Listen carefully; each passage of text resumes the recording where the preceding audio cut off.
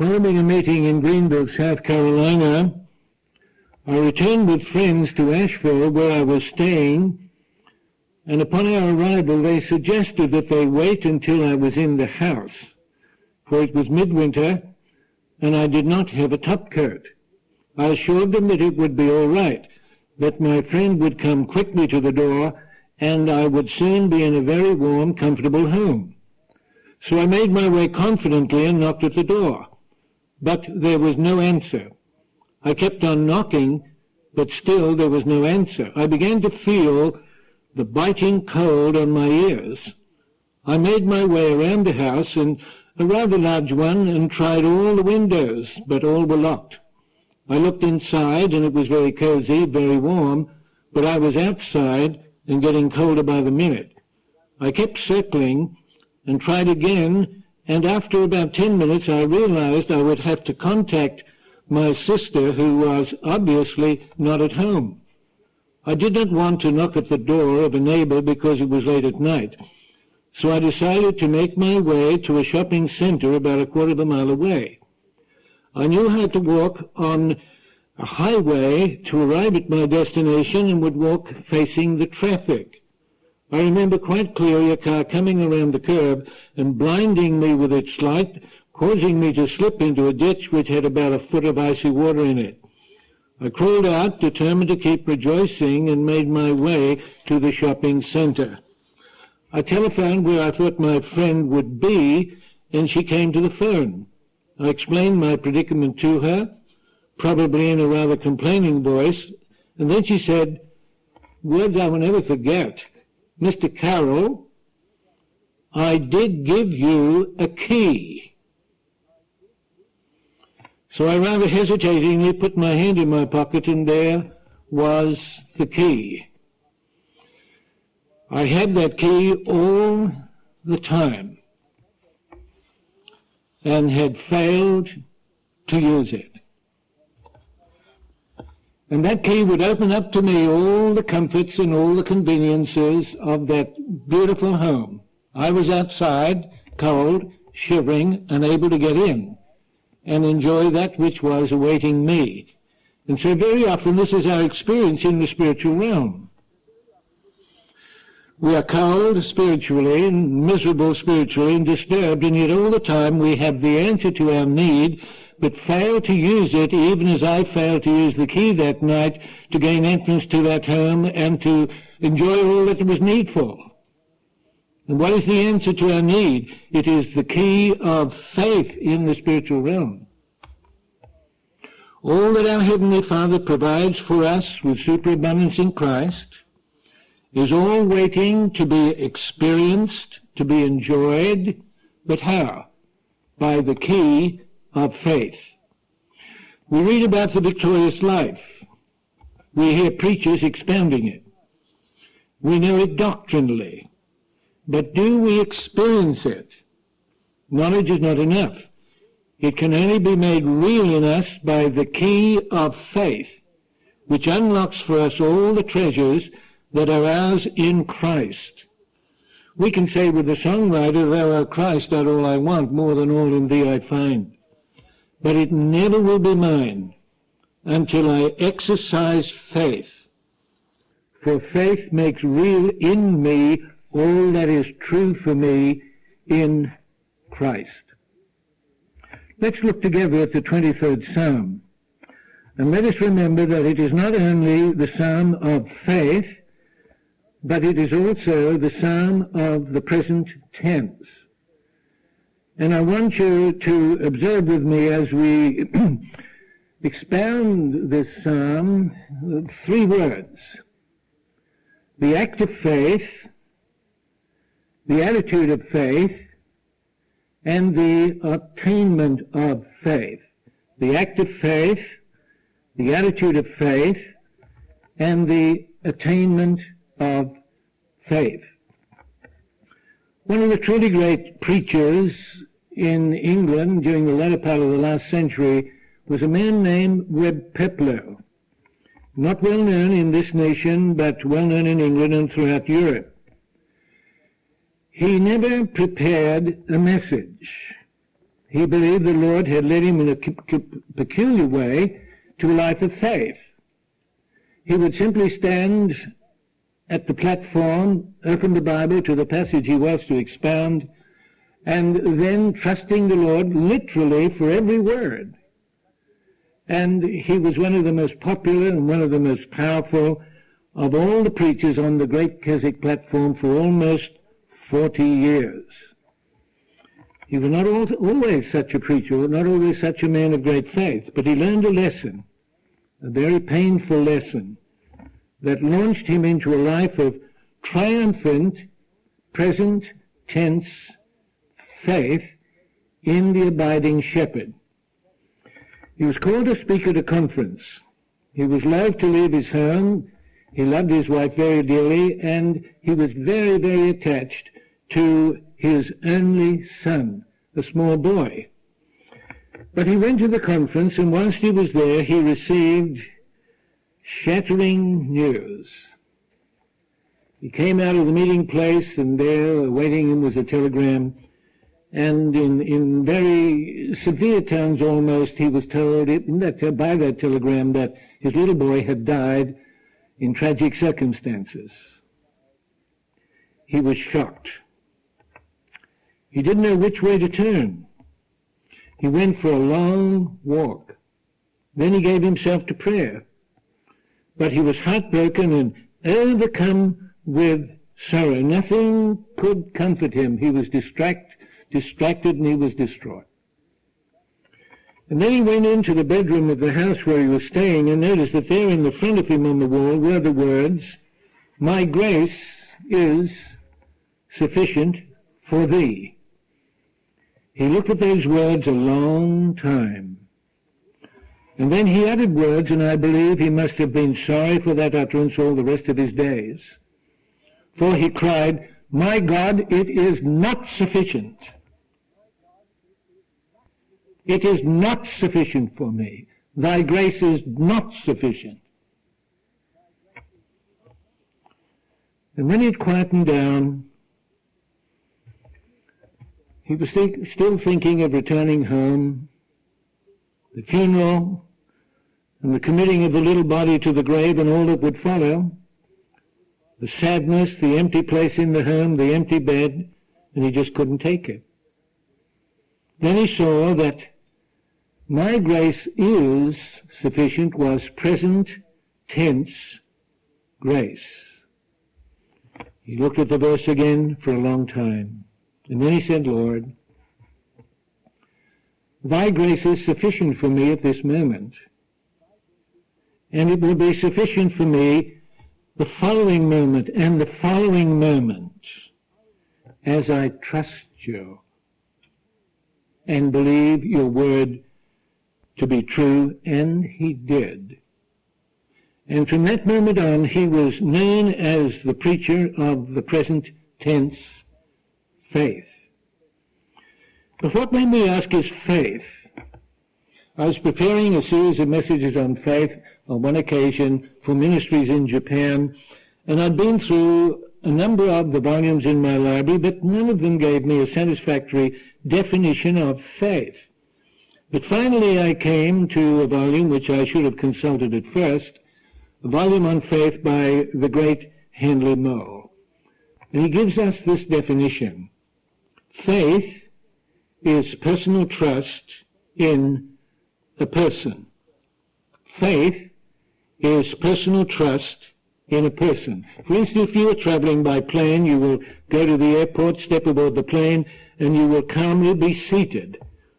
What are you doing? You are expressing faith in the pilot to take you to your destination. You are expressing faith in a person, personal trust in a person.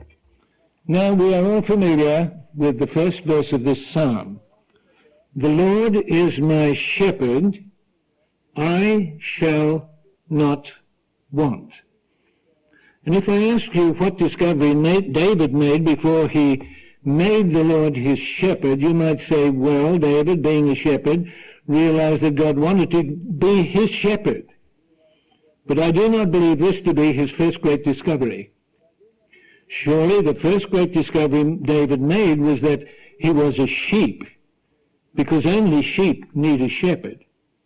As he lived with those sheep and as he was shepherding them, he came to a conclusion and said, I am just like one of these sheep.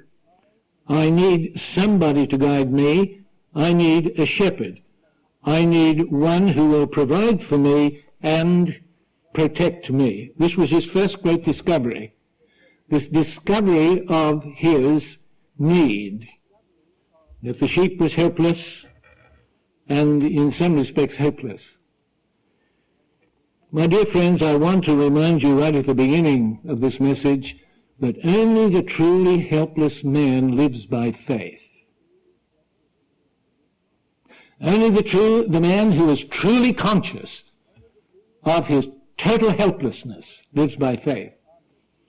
And if you doubt your need to be conscious of your helplessness, all you have to do is turn to John 15, where the Lord says, without me ye can do nothing. Now, if that isn't helplessness, I don't know what helplessness is. Without me, he says, you can do nothing. In other words, you are totally helpless without me. So what we must realize, if we're going to have an experience of living by faith, if we're going to have an experience of the conscious presence of the ever-present, present tense shepherd, we're going to first realize our utter, total, unceasing, consistent need of him. Helplessness is the first step on the ladder to victorious living. The second great discovery David made was that the Lord wanted to be his shepherd, and so he took this great step of faith. The Lord is my shepherd, I shall not want. And I want to emphasize the statement, I shall not want. He has committed himself to the Lord to be his shepherd by this definite act of faith. What is he making the Lord responsible for? In making this act of faith, I shall not want. What is the Lord going to be responsible for? He's going to be responsible for two things primarily, to provide for the sheep and protect him. What David is saying is this, I have made the Lord my shepherd, therefore I will never want for protection, and I will never want for provision of any kind. Now, when we think of provision, it means much more than our temporal, physical needs. It means the provision of every need, whatever that need might be. Every need of our heart and every physical need. The shepherd is always there, always directing, always planning ahead, always leading to those pastures which are best fitted for his sheep. What David is saying is, because the Lord is my shepherd, I will not want for any need, whatever that need may be. He will provide it. I will not want for any protection, for he will protect me. You may know all of these truths, but are you willing to place yourself, because of your conscious helplessness, because of your total inability to direct your steps? For the word of God says, it is not in man that walketh to direct his steps. Are you willing to completely and unconditionally place yourself under the complete control of the shepherd, that he might be the one who will provide for you and protect you? You may prefer not to do so, to provide for yourself in your own way, and to protect yourself also, to formulate your own plans. If you insist, he may permit you to do so, because you have the choice. You can come under the shepherd, or you can come under your own will for your own life in your own way. But you will be an utter failure if you do not receive the shepherd for what he wants to be to you. And you will ultimately end possibly in disaster. There first must be the act of faith, the total commitment of ourselves to the Lord as our shepherd, to provide for us and to protect us in response to our faith. The act of faith is followed by the attitude of faith. And what is that? He maketh me to lie down. When you are lying down, you are resting. The evidence of trust is rest. When you are trusting, you are resting. If you are not resting, you are not trusting, you are not exercising faith. John G. Paton was a great missionary to the South Sea Islands, and he was translating the Word of God into the dialect of the natives when he could not get an adequate word for faith. And then one of his helpers, who had been on a long trek, came into his hut totally exhausted, flung himself on a bed, and said, "It is wonderful to be able to completely relax my tired body on this bed." And Paton had his word for faith. The native was completely relaxed on that bed. He had his word for faith. When you are believing, you are trusting, and you are resting. If you are not resting, you are not trusting. The act of faith followed by the attitude of faith, leaving everything in the shepherd's hands. Most of us, I am sure, are familiar with the life story of the great missionary Hudson Taylor. He was so overcome by the great need in China, surrounded at all times by these multitudes who knew nothing of the way of Christ and knew nothing of the God of love who sent his Son for them. And he'd gone too far, he'd overstretched, and he was completely exhausted and close to a breakdown. And he knew he would probably have to return to England. So he made his way to the coast, got on a steamer, and was on his way to Shanghai, seated on a deck chair on the deck of the vessel, and he was looking out over a beautiful sunset. And then he began to think of the words of the hymn, "Jesus, I am resting, resting in the joy of what thou art. I am finding out the greatness of thy loving heart." And the Spirit of God spoke to him, and he said, "That's just what you are not doing. You are not resting in the Lord." And Hudson Taylor realized his error.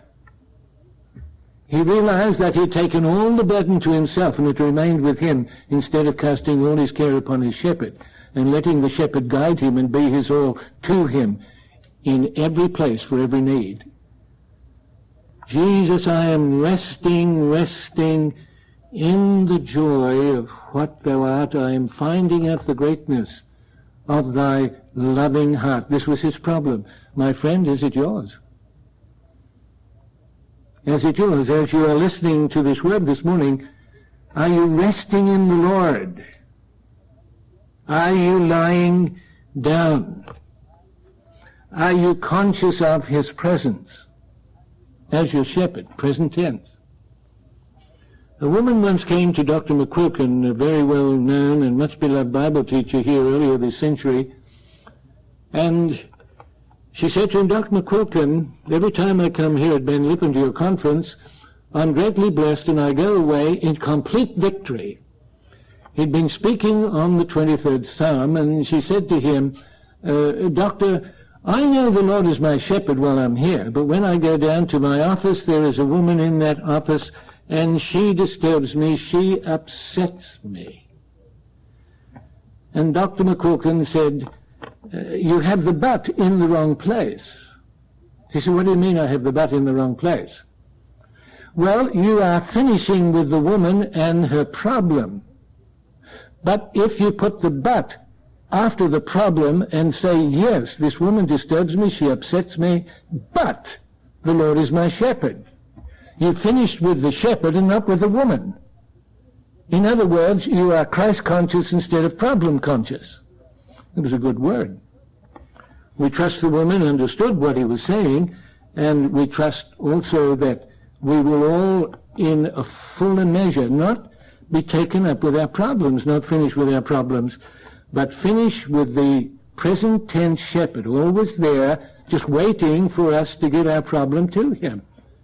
And let him take care of it, and be not problem conscious, but Christ conscious. The greatly beloved Ben Savner was, on one occasion, listening to a message on the 23rd Psalm, and he was very sad. He'd been sad for some time because his beautiful wife, I met her, she was beautiful in every way, a very gracious Christian lady. And then Havner greatly cherished his wife. And then the Lord took her suddenly home to be with himself. And Havner was shocked. And he sat there listening to this great word on the 23rd Psalm of the shepherd who wanted to be everything to him. But when the message was finished, he went to the preacher and said, I've concluded that I'm a goat. Because when you were preaching, I was thinking of my wife, and I was saying all the time, but. A goat butts, a sheep follows. Without any questions, without any buts, without any whys.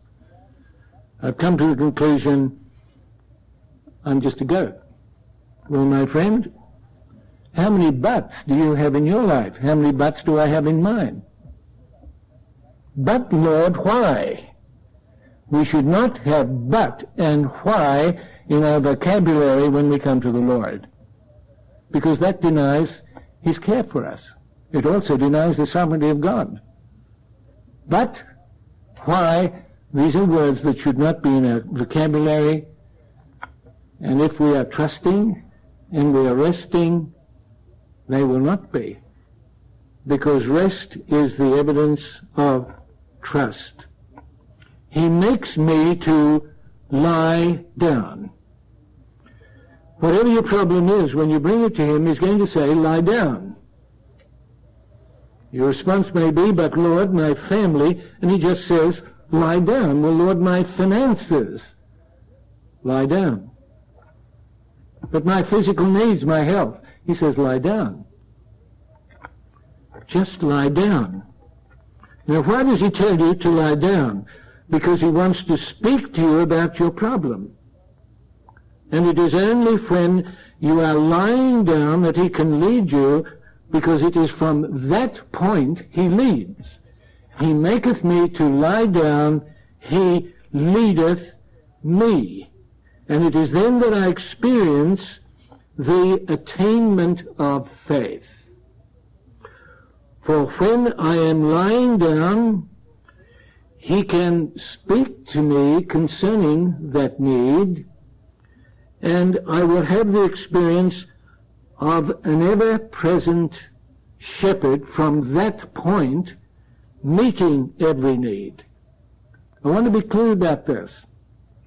First of all, there is the act of faith. The Lord is my shepherd, I shall not want. Then there is the attitude of faith. He maketh me to lie down. Trust, lying down, is the evidence that I am committed all to him. He's making me lie down. Then the attainment of faith is that from that point, he leads me. Now he's in control. And I'm going to experience his presence and the meeting of my every need on a present tense basis. But the Lord is not going to speak to us or speak about anything if we are distressed, troubled, if distracted. He's going to make us lie down. I want to emphasize the lying down, because this is not a day in which people know very much about rest, very much about peace. He's going to make us lie down, insist that we lie down, and wait until we are lying down and resting so that we can hear what he has to say to us. I remember one day flying across the English Channel. It was late one afternoon, and I looked down upon the grey waters beneath, and I noticed that there was a long silver ribbon on the surface of the water. And as I followed the silver ribbon, I came to a small boat. Because the water was calm, there was an impression left on the surface. But if the water had been turbulent, there would have been no impression made by the propeller on the surface. And this is true of us. The devil is very clever at getting us distressed and upset because of circumstances and because of problems that confront us. But he has to wait until we cast all our care upon him and remind ourselves again that he's our shepherd within us. And then he's going to speak to us about the answer. Because he always has the answer to our need. He maketh me to lie down. And how does our shepherd lead his needed sheep? He leads them by still waters, pastures of greenness, still waters. And I want to suggest that the waters are two, the water of the Word and the water of the Spirit of God. For when the Word of God speaks of water, it does at times speak of the Word of God and at times of the Spirit of God. It is when we are still before him, perhaps in the quietness of the early morning hour, with his Word open before us, that he leads us, for our Lord ever leads by his Spirit through his Word.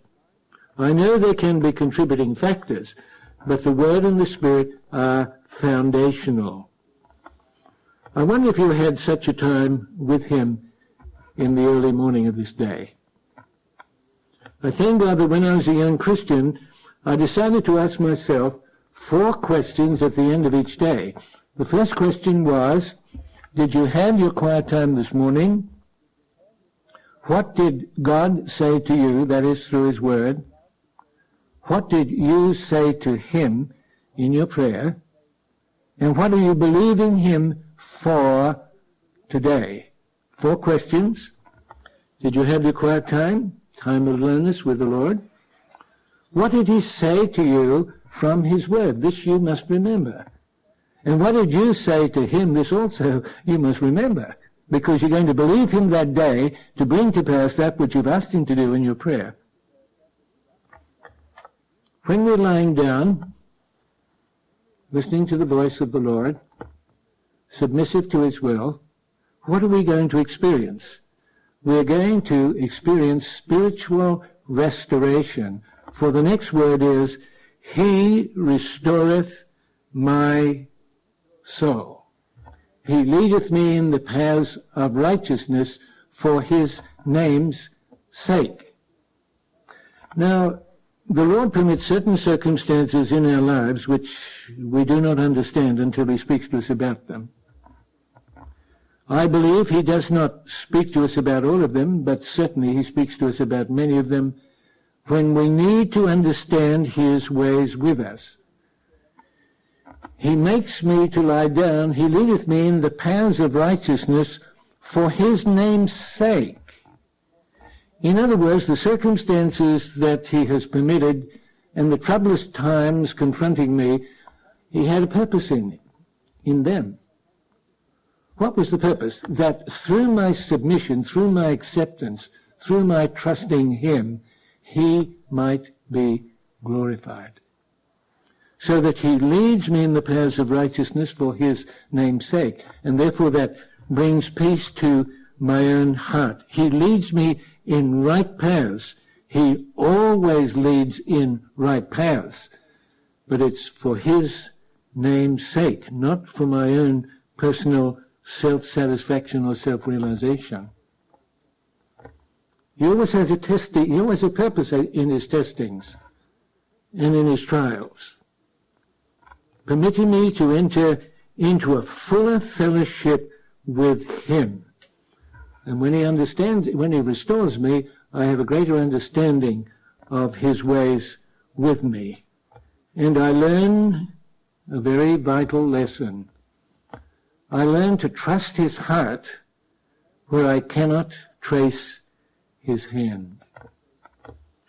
There was a very wise old Scottish pastor who, when he would visit one of his troubled parishioners, would often take with him a well-worn Cinco bookmark, and on one of the bookmarks, on one side of the bookmark, was a tangle of confused threads. And he would ask the inquirer to look at this back side of the bookmark, and he said, "What do you see?" "Well, I just see a mass of threads." "Does it make sense to you?" "No, it doesn't make sense." And then he would turn the bookmark over, and on the other side were the words, "God is love." So very often what is happening in our lives to the natural man does not make sense. But as Amy Carmichael well said, in acceptance lieth peace. And as Rutherford, the great saintly Scot, well said, yield yourself to the circumstances of his choice, he purposeth a crop. So it may seem at times that your life is just a tangle of threads of confusion. Oh no, my friend, God is purposing a crop. Trust him, and you will glorify him. Yea, though I walk through the valley of the shadow of death, I will fear no evil, for thou art with me, thy rod and thy staff, they comfort me. The shepherd here is not speaking of death, he's speaking of passing through death. Though I pass through the valley of the shadow of death, I will fear no evil. Why? For thou art with me, thy rod and thy staff, they comfort me. The rod for protection against his enemies, and the staff to guide him. This is the comfort in the time of distress, that the shepherd now is there to protect me. I am his responsibility. He is going to protect me. For remember, David was trusting him for two things. He was trusting him to provide for him, and he was trusting him to protect him. The instrument that the Lord used to bring me to himself was my sister. For many years she was what we call in Sydney a city mission sister, what you would call in an Anglican church an Anglican deaconess. And one of her responsibilities was to visit shut-ins, that is, elderly people who had no loved ones to care for them, and they would be living in a two-room apartment and very often ill, and she would have to make her rounds and to make certain they were comfortable and were cared for.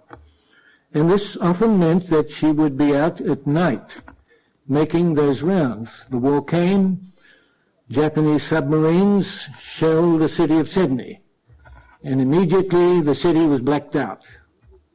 No street lights, all the cars had hoods over their headlights, and black plastic was placed over all windows, the inside of all windows, so that no light was shining out from any house.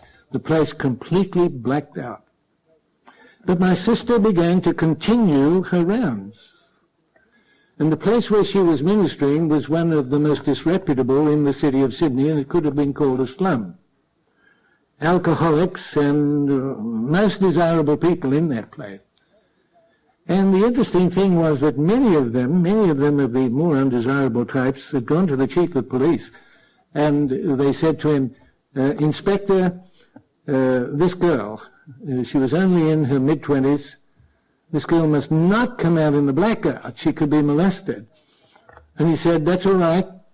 They call her the angel. They will not molest her. So he didn't say a word to my sister, but I did. And I said to her, now, Rose, yes, I know that you're not afraid of anything or anybody. I know that. But you only have to be molested once, and it could mark you for the rest of your life. And so she listened very carefully to me, and then she said, isn't the Lord with me? What's the problem? Well, I was silent. Then she added a little more, do you think he will ever leave me or forsake me when I'm doing his will? And so she continued her rounds right throughout the years when the city was blacked out. Why? Because she walked with the shepherd. She knew his presence. She had trusted him for many years and proved him. And back she went into the darkness of those hours, but with her shepherd. He prepareth a table before me in the presence of mine enemies. And here we have a beautiful picture of a fugitive who's being pursued by his enemies who want to take his life. And he comes to the encampment of a very powerful chieftain, desert chieftain, or sheik as we call them. And it is still the practice in many parts of the Arab lands that if a man crosses the threshold of a powerful sheik, he is then responsible to provide for him and to protect him. So he crosses the threshold, and his pursuers, hard after him, come to that threshold, but they stop, because the chieftain has put his soldiers between them and the man they desire to kill. Now, not only is he going to protect him, but he's going to provide for him. He's going to sit at the table of the chief. The chief is not going to offer him anything second best. He's going to offer him that which he himself partakes of. And so there he is, sitting down at the chieftain's table, and he's partaking of all the luxurious foods that the chieftain is offering. And there are his enemies just outside glaring at him, but they cannot touch him. Beautiful picture of what our experience in the Christian life can be as we sit at table with the Good Shepherd. We can be taken up with our enemies, or we can be taken up with the shepherd. We can be concerned and upset about our enemies, or we can be taken up with the shepherd. We can be providing all of those wonderful things that he wants to make real to us and real in our life, if only we will hand over the control of our life to him and just sit down and feast with him. He prepares a table before me in the presence of my enemies. Don't be taken up with enemies. Be taken up with the one who is the present tense shepherd, presently, moment by moment, waiting to meet your need, if only you will trust him. Thou anointest my head with oil, my cup runneth over. So not only does he prepare a table for us in the presence of our enemies, but he anoints our head with oil, and the cup runs over. Abundant life. What a beautiful picture.